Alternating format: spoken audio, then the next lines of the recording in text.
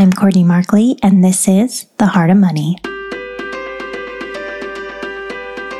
Talking about money can be really hard and uncomfortable, but it doesn't need to be. The problem is we're taught to think about money in terms that are too much like science with rules and regulations, and not enough like psychology with emotions and nuance. Join me on my mission to change the way we talk about money, one conversation at a time. Welcome everyone. I'm so excited that you are joining us today on The Heart of Money. With me, I have a very special guest and a new friend of mine, Dan Schilling. Welcome, Dan. Hey, Courtney, it is a pleasure. Thank you for having me today. Yes, I'm so glad that you get to join us. Hey, before we dive in, because, Dan and I are ones where we can just jump on it and we can talk about money and God and all of these awesome things for hours. And we've proved that many times already, haven't we, Dan? Yeah, we have. Not a problem. Yes. But before we just dive on in, why don't you introduce yourself to our audience a little bit? Tell us, what is it like on a daily basis to be you? Yeah, well, my wife would probably have an alternate opinion of some of this, what it's like to be me. So we have 7 sons, been married for 26 years this past year. And so our boys, 7 sons range from age 25 down to 8. So as you can imagine, life has always got something going on. As you know, too, having a couple children as well. Mm-hmm. And so I think the most important thing that we've been entrusted is these disciples that are in our own backyard to be trained. So that's really our passion, has always been about being faithful as a husband and wife and as a father and a mother. That's our biggest objective and goal every day, is are we accomplishing those things in the light of, obviously, being the center of God's will for our life. So we've been in ministry pretty much our whole adult life. I served with Crown Financial Ministries for first portion of my career. I was a Christian actually school administrator before that, and we had started a nonprofit, then with Crown, and then we went with Compass Finances God's Way. Both of those organizations were started by Howard Dayton, who, if you're in any of the space that deals with money, folks know Howard. And so we were impacted by Crown Bible Study years ago. And really, Courtney, what it did was bring revelation to an area of our life that I say, one, we dealt with every day. The majority of our decisions were based on it, but I was completely ignorant to what God's Word had to say about a topic that I'm dealing with every day. The majority of my decisions based on it, but I didn't know. And I've heard about tithing. I've been probably tithing since I was 5. So sure. I grew up with a family. My dad farmed, my mom taught school, so we were frugal, careful with money. And so, we didn't spend more than we earned. And so I'm thinking, when I went into that Bible study, I'm like, I'm going to be able to tell all these stupid people who can't figure out, what 2 plus 2, sure. This isn't that hard. Don't spend more than you earn, save, all these things. Sure. But really what happened was I was exposed significantly, gosh, the Bible has so much to say, and these scriptures are not dealing with the how-tos. They're dealing with me and my heart and my perspective. And the biggest one, as you, I'm sure, talk about here a lot, is about God's ownership. Absolutely. And that paradigm shift, and it said it's easy to say that God owns it all until he asks you for the keys. And so this journey has been the hardest thing we've ever been on and gone through, but it's been the most rewarding as well. I believe it. And from just the few weeks that we've known each other, I can tell you listeners that Dan is one who really walks the talk. And so I'm excited to have him here and really help disciple us, if you don't mind, Dan. Yeah.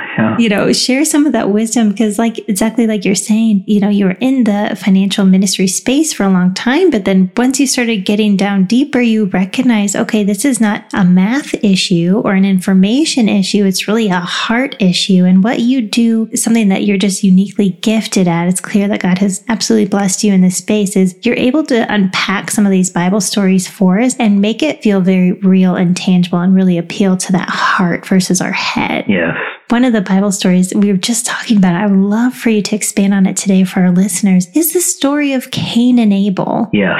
Which typically isn't the first story that comes to mind when we're starting to talk about generosity and the importance of, God's ownership and all of these things. But let's dive into it. I've kind of teed it up for you, Dan. I'm going to let you kind of take the reins and I'll jump in as necessary. Well, it's funny. I use my phone for the Bible. We had so many technical issues. I'm using my phone for this. So I'm like, where's my phone? I need need to pull my Bible verse out here. We did. We had massive technical issues before our start today. The context of the passage, and I'm bringing it up here, is Genesis 4. And so obviously this is early on in the story of the scripture. We're talking about these two sons of Adam in Genesis 4, Cain and Abel. And Courtney, I think what's always intrigued me when we think about giving and generosity, there's usually always like a purpose. I'm an inquisitive person by nature, and so my relationship with my Heavenly Father is inquisitive. And I think it's okay to ask him questions. It's not okay to question him, like, hey, God, why did you do that? Like questioning his authority or why, but ask him questions like, well, why was that? And so as I got into this space years ago and was just, going through God's word over and over and over, and I look at this passage, I start asking these questions, which was, why did God have them bring an offering in the first place?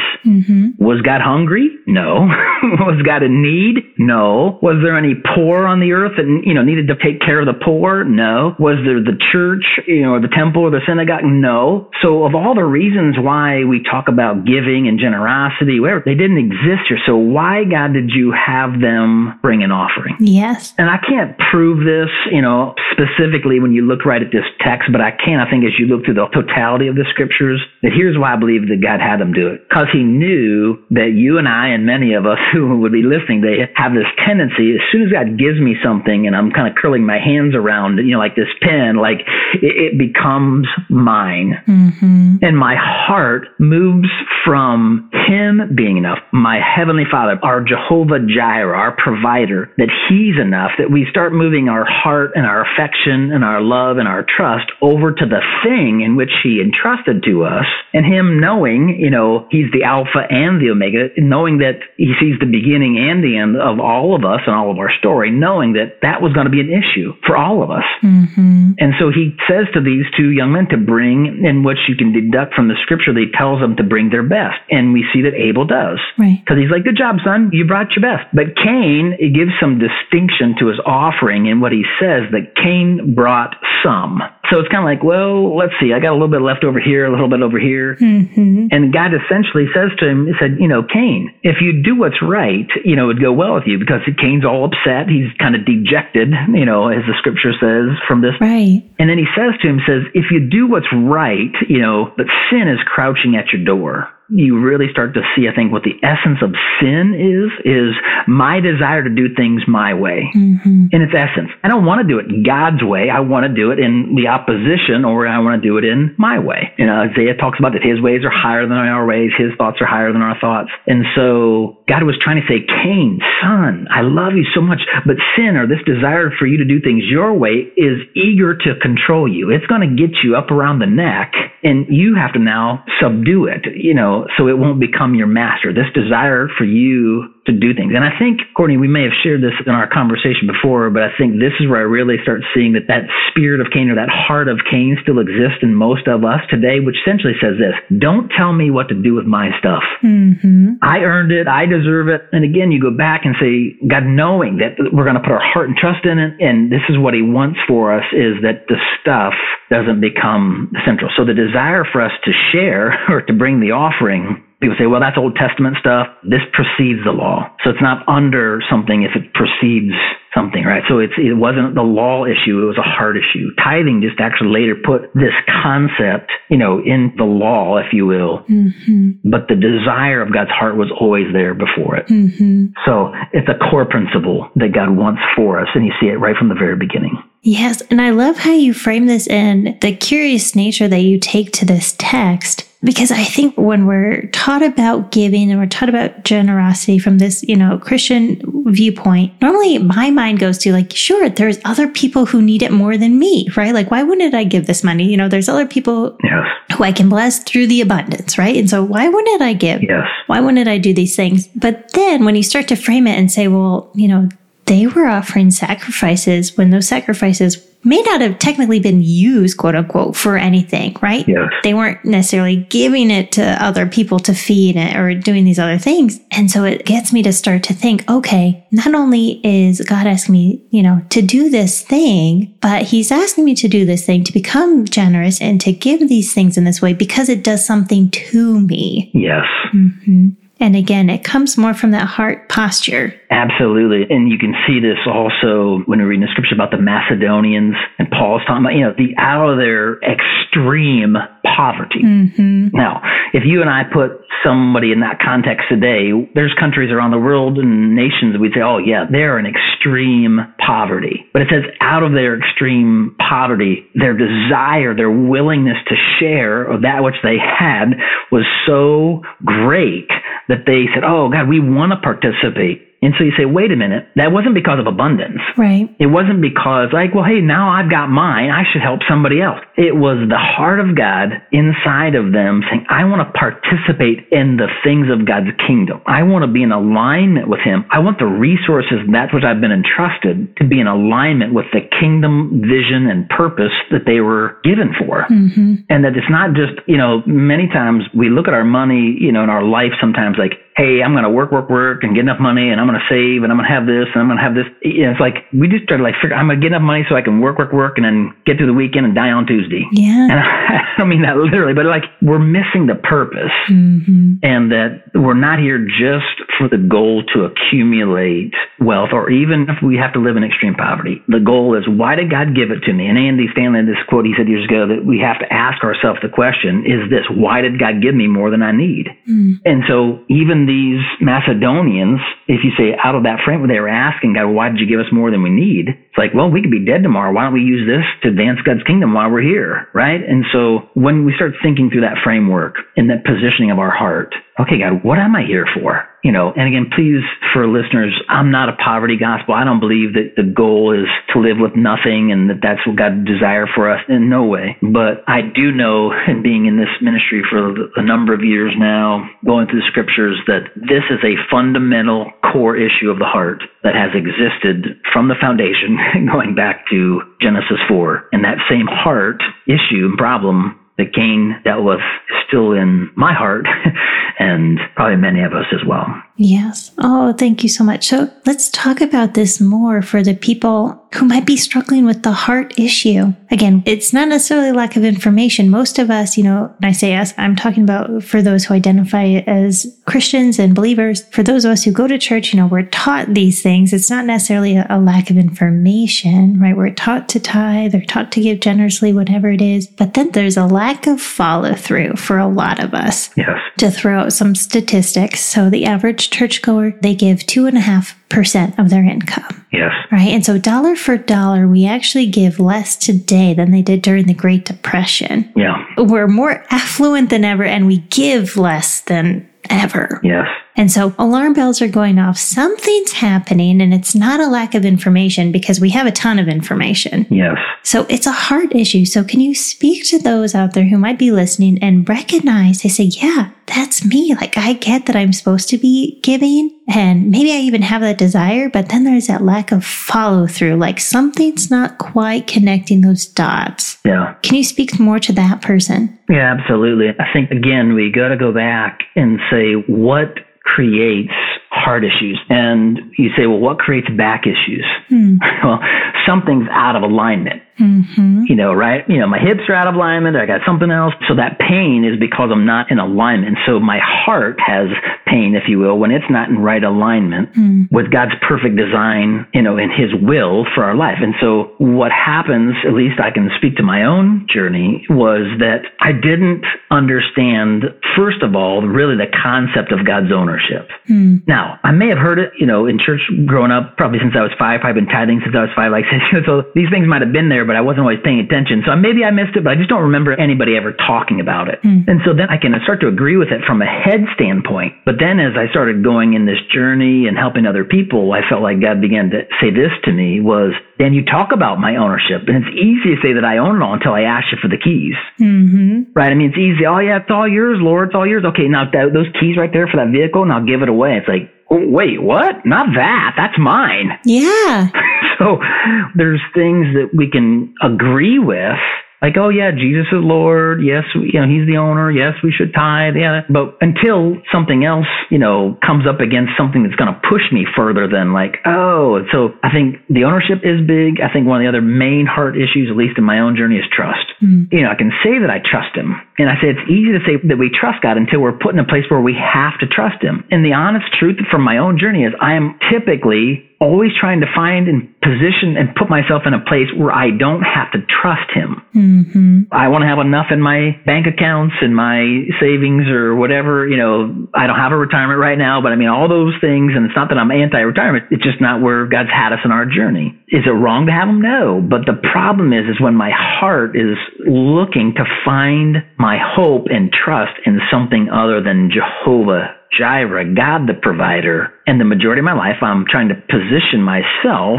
materially so that I don't have to come to him for my daily bread. I don't have to. And I think this is where James, when he gives us a warning, he says, don't you know that, God has chosen to honor the poor and to humble the rich? I remember reading this years ago, again, inquisitive, I'm thinking, God, why did James write that? It doesn't make sense. I never meet the poor people say, I'm so honored I have nothing. I don't see the rich people saying, man, I'm so humbled I have everything. So what was James seeing, Lord? What was he, when he was writing that? What was going on? I felt like he said, well, let me ask you this question. When you're poor and you have nowhere else to go, where do you go for what you need? Where do people go? They come to me. But when you have more than you need, where do you go? You go to yourself in your own accounts, your own wealth. And so then that starts to become your security, right? And years ago, I had a friend who's a financial advisor. I said, the problem is you're trying to sell something that's not for sale. He said, what is it? I said, securities, right? Or security. You can't sell security. There's only one thing that is secure. And I know we can say our salvation, but it's him. He is our essence. And that's what he always wanted. And you can see this issue. You can go look at Deuteronomy 8. The whole context of that passage is God saying, this is what's going to happen. You're going to go from Egypt, and I'm taking you to the desert, and then I'm going to take you to this place. But here's the warning. When you get there, don't let your heart, when you have nice homes, when you have all the stuff you need, don't let your heart shift from the provider to the provision. And so you see the same, I have a graph one time, it's like this whole cyclical process that we just keep going through this thing over and over and over. Our heart moves from our trust in Jehovah Jireh, the provider, to the provision. And once our heart goes toward the provision, and God would typically, throughout history, he'd take them, strip them, they'd have nothing. And then out of their nothingness, oh, God, please come back. And then he'd provide, and then they'd get to that place where they had more than they needed. Okay, we don't need you anymore, God. And then this whole cyclical pattern happens over and over and over throughout the scriptures. Yeah, it's so funny that you mentioned Deuteronomy 8. As you were talking earlier, I was thinking of this passage because I was actually just reading it before we got on the call today. And I was like, oh, I'm going to read Deuteronomy 8. And then there you go.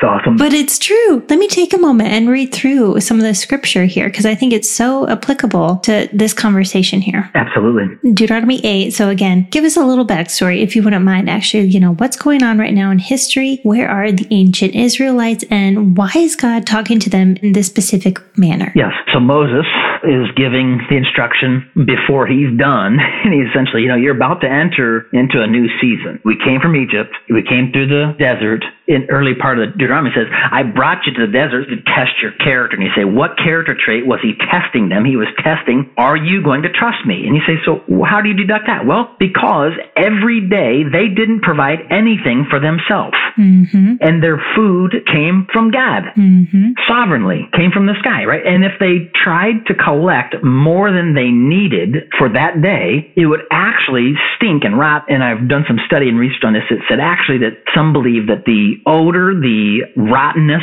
of that manna would smell so bad, the most putrid smell you could do, and that it would be like everybody around you would know, and that the essence of it was that this is how mistrust, the aroma of mistrust is before the nostrils of God. That I don't want you to try to store up more than you need. I want you to come to me for your daily bread. That the heart of the Father was right here in the early part. It said, I will take care of you if you'll come to me, if you'll just put your hope and trust in me. And so he was trying to establish this as a baseline for these people. But this is what's going to happen, though. I am going to take you to this next place, and you will prosper. And what's probably going to happen in the prospering is your heart's going to move away from that goal of having that relationship that that I trust. The only day that we see where he provided more more than it was the day before the Sabbath when he said, okay, that day you can collect 2 days, Right. And it won't rot, and no problems with it. But I believe, Courtney, he really was trying to establish this essence of the core part of our heart says, I trust you. Yes. Oh, thank you for that setup. That's perfect. So I'm going to start reading. I encourage you guys, read the whole chapter. For the sake of time, I'm going to start in verse 10. When you have eaten and are satisfied, praise the Lord your God for the good land he has given you. Be careful that you do not forget the Lord your God, failing to observe his commands, his laws, and his decrees that I have given you this day. Otherwise, when you eat and are satisfied, when you build fine houses and settle down, and when your herds and flocks grow large and your silver and gold increase, and all you have is multiplied, then your heart will become proud and you will forget the Lord your God who brought you out of Egypt, out of the land of slavery. Yes. I think that same thing can exist today. Oh, absolutely. Right? And for many. So it's like, absolutely. We're talking about, going to God daily for provision and trusting in him. And, if you continue to read on in this scripture in Deuteronomy 8, it's essentially saying you're going to get so caught up in your own wealth and all of this abundance that I've provided for you. And you're going to get it so twisted in your head that you're going to think that you worked to get this. yes. When really it's everything good comes from me, right? Comes from the Father. Yes. And it's interesting to go back to something you were saying earlier as far as, he wants us to be dependent on him. He doesn't want us to try to fight and gain our own security. Yes. Most people do that through money in one way, shape, or form, right? Yes. And interestingly enough, when you talk to people about, what their ideal retirement looks like or what their financial goals are, whatever it is that they're striving for in that moment, it's normally more safety, more security. Yes. Those are the two things that we're all aiming for, isn't it? Yes, right. And it's not, I'm striving for daily dependence on the Lord. Yes. I think it's really, really hard for middle-class folks to understand a really good grasp of what this looks like. Well, and that the propensity of our heart is not new, right? Again, Cain's issue. Don't tell me what to do with my stuff. I want to have my hope and trust in it, right? I mean, I don't think he would say consciously, but God knowing this is what's going to happen. And so Abel does it right, and God's like, oh, good job. But so here we are. We're still doing the same thing. You can look in Genesis there. You can look in Deuteronomy 8. You can look throughout the book of Judges or the Kings, all the cyclical pattern. Yes. The New Testament, the Pharisees, it says that the Pharisees who dearly loved their money scoffed at Jesus when he talked about these things around money, right? So this is a big issue. And if we don't get to the root of what the issue is, I don't trust him. And that mistrust in him, like any of us as parents, years ago, I got to say this one part, and I know we got to get kind of wrapped up for today, but years ago, I felt like the Lord was dealing with this with me. And he said, could you imagine when one of your boys, if they came to you at breakfast time and they were crying and sobbing and say, Daddy, you're not going to feed me. You're not going to care for me. And you take him and say, yes, I am, son. I love you. And you take him and you show him the cupboard and you got food. You got more than what you need for the day. And you say, son, I love you. I will always take care of you. Don't worry. Go play. And he comes back at lunch and he cries and he's doing the same. Oh, Daddy, you're not going to feed me. You're not going to. And then he comes back again at dinner, does the same thing. And every time I'm like, go play, go play. How long do you think it would take before you'd get frustrated? I'm like, shoot, I wouldn't even make it to lunch. Yes, same. Like, would you knock it off? I'm trustworthy, right? But none of us like to be questioned that we're trustworthy. Yeah, true. Right? Nobody I don't trust you. Especially as a parent, for goodness sake. Like if your children really are like, I don't trust you, but this is the way it is with you, with me. And it's been going on a long time.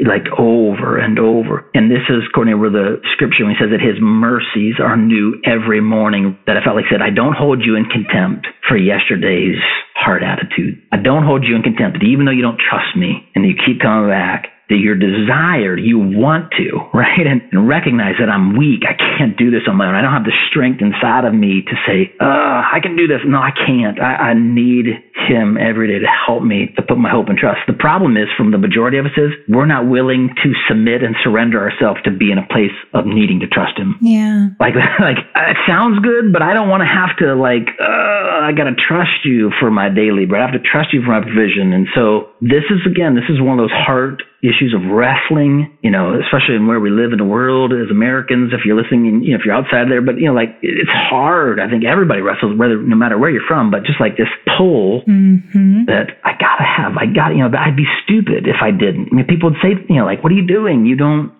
can't be foolish. You gotta, so all these things are this wrestle point for us around this area of trust. Absolutely. Well, thank you so much for taking time today and really pouring out your heart and sharing with us some of these things that God's been speaking to you about and working very deeply in your heart and your daily walk. And if you could, can you pray us out? Can you pray for the person who's listening and they're recognizing, maybe I'm not trusting God as deeply as I thought I was, or maybe I need to start taking that step of faith, right? Yeah. Coming with more open hands and surrendering more to Him. Could you pray for that person right now? Well, Father, we come before you knowing that we're broken, that we can't do this on our own strength, that you are truly Jehovah Jireh, not just the provider of all of our material needs, but the one who gives us insight, wisdom, discernment, strength to obey, to follow you. And so I pray for each of us today that you give us the strength, the willingness, the courage to follow you, that your ways are better, your thoughts are higher, that you are a good, good Father, that your desire isn't to do anything but for the good of us. And so help us today just to take that step, whatever it is, that we can hear your voice and follow you. You've already proven yourself as faithful, as good. And so help us to live that out today by the power of your Holy Spirit. We love you. Thank you for this time together. Give you thanks in Jesus' name. Amen. Amen. Thank you so much, Dan, and thank you all for listening. I hope today's message has sunk in. Continue praying, continue going to God and asking for His grace and His help in this, because it's only by His good grace that we're able to accomplish anything. Amen. So thank you all again. Thank you for listening. If today's conversation has blessed you, share our podcast with a friend. And if you have a money question, email me at Courtney@markleycoachinggroup.com. I'm Courtney Markley, and this has been The Heart of Money.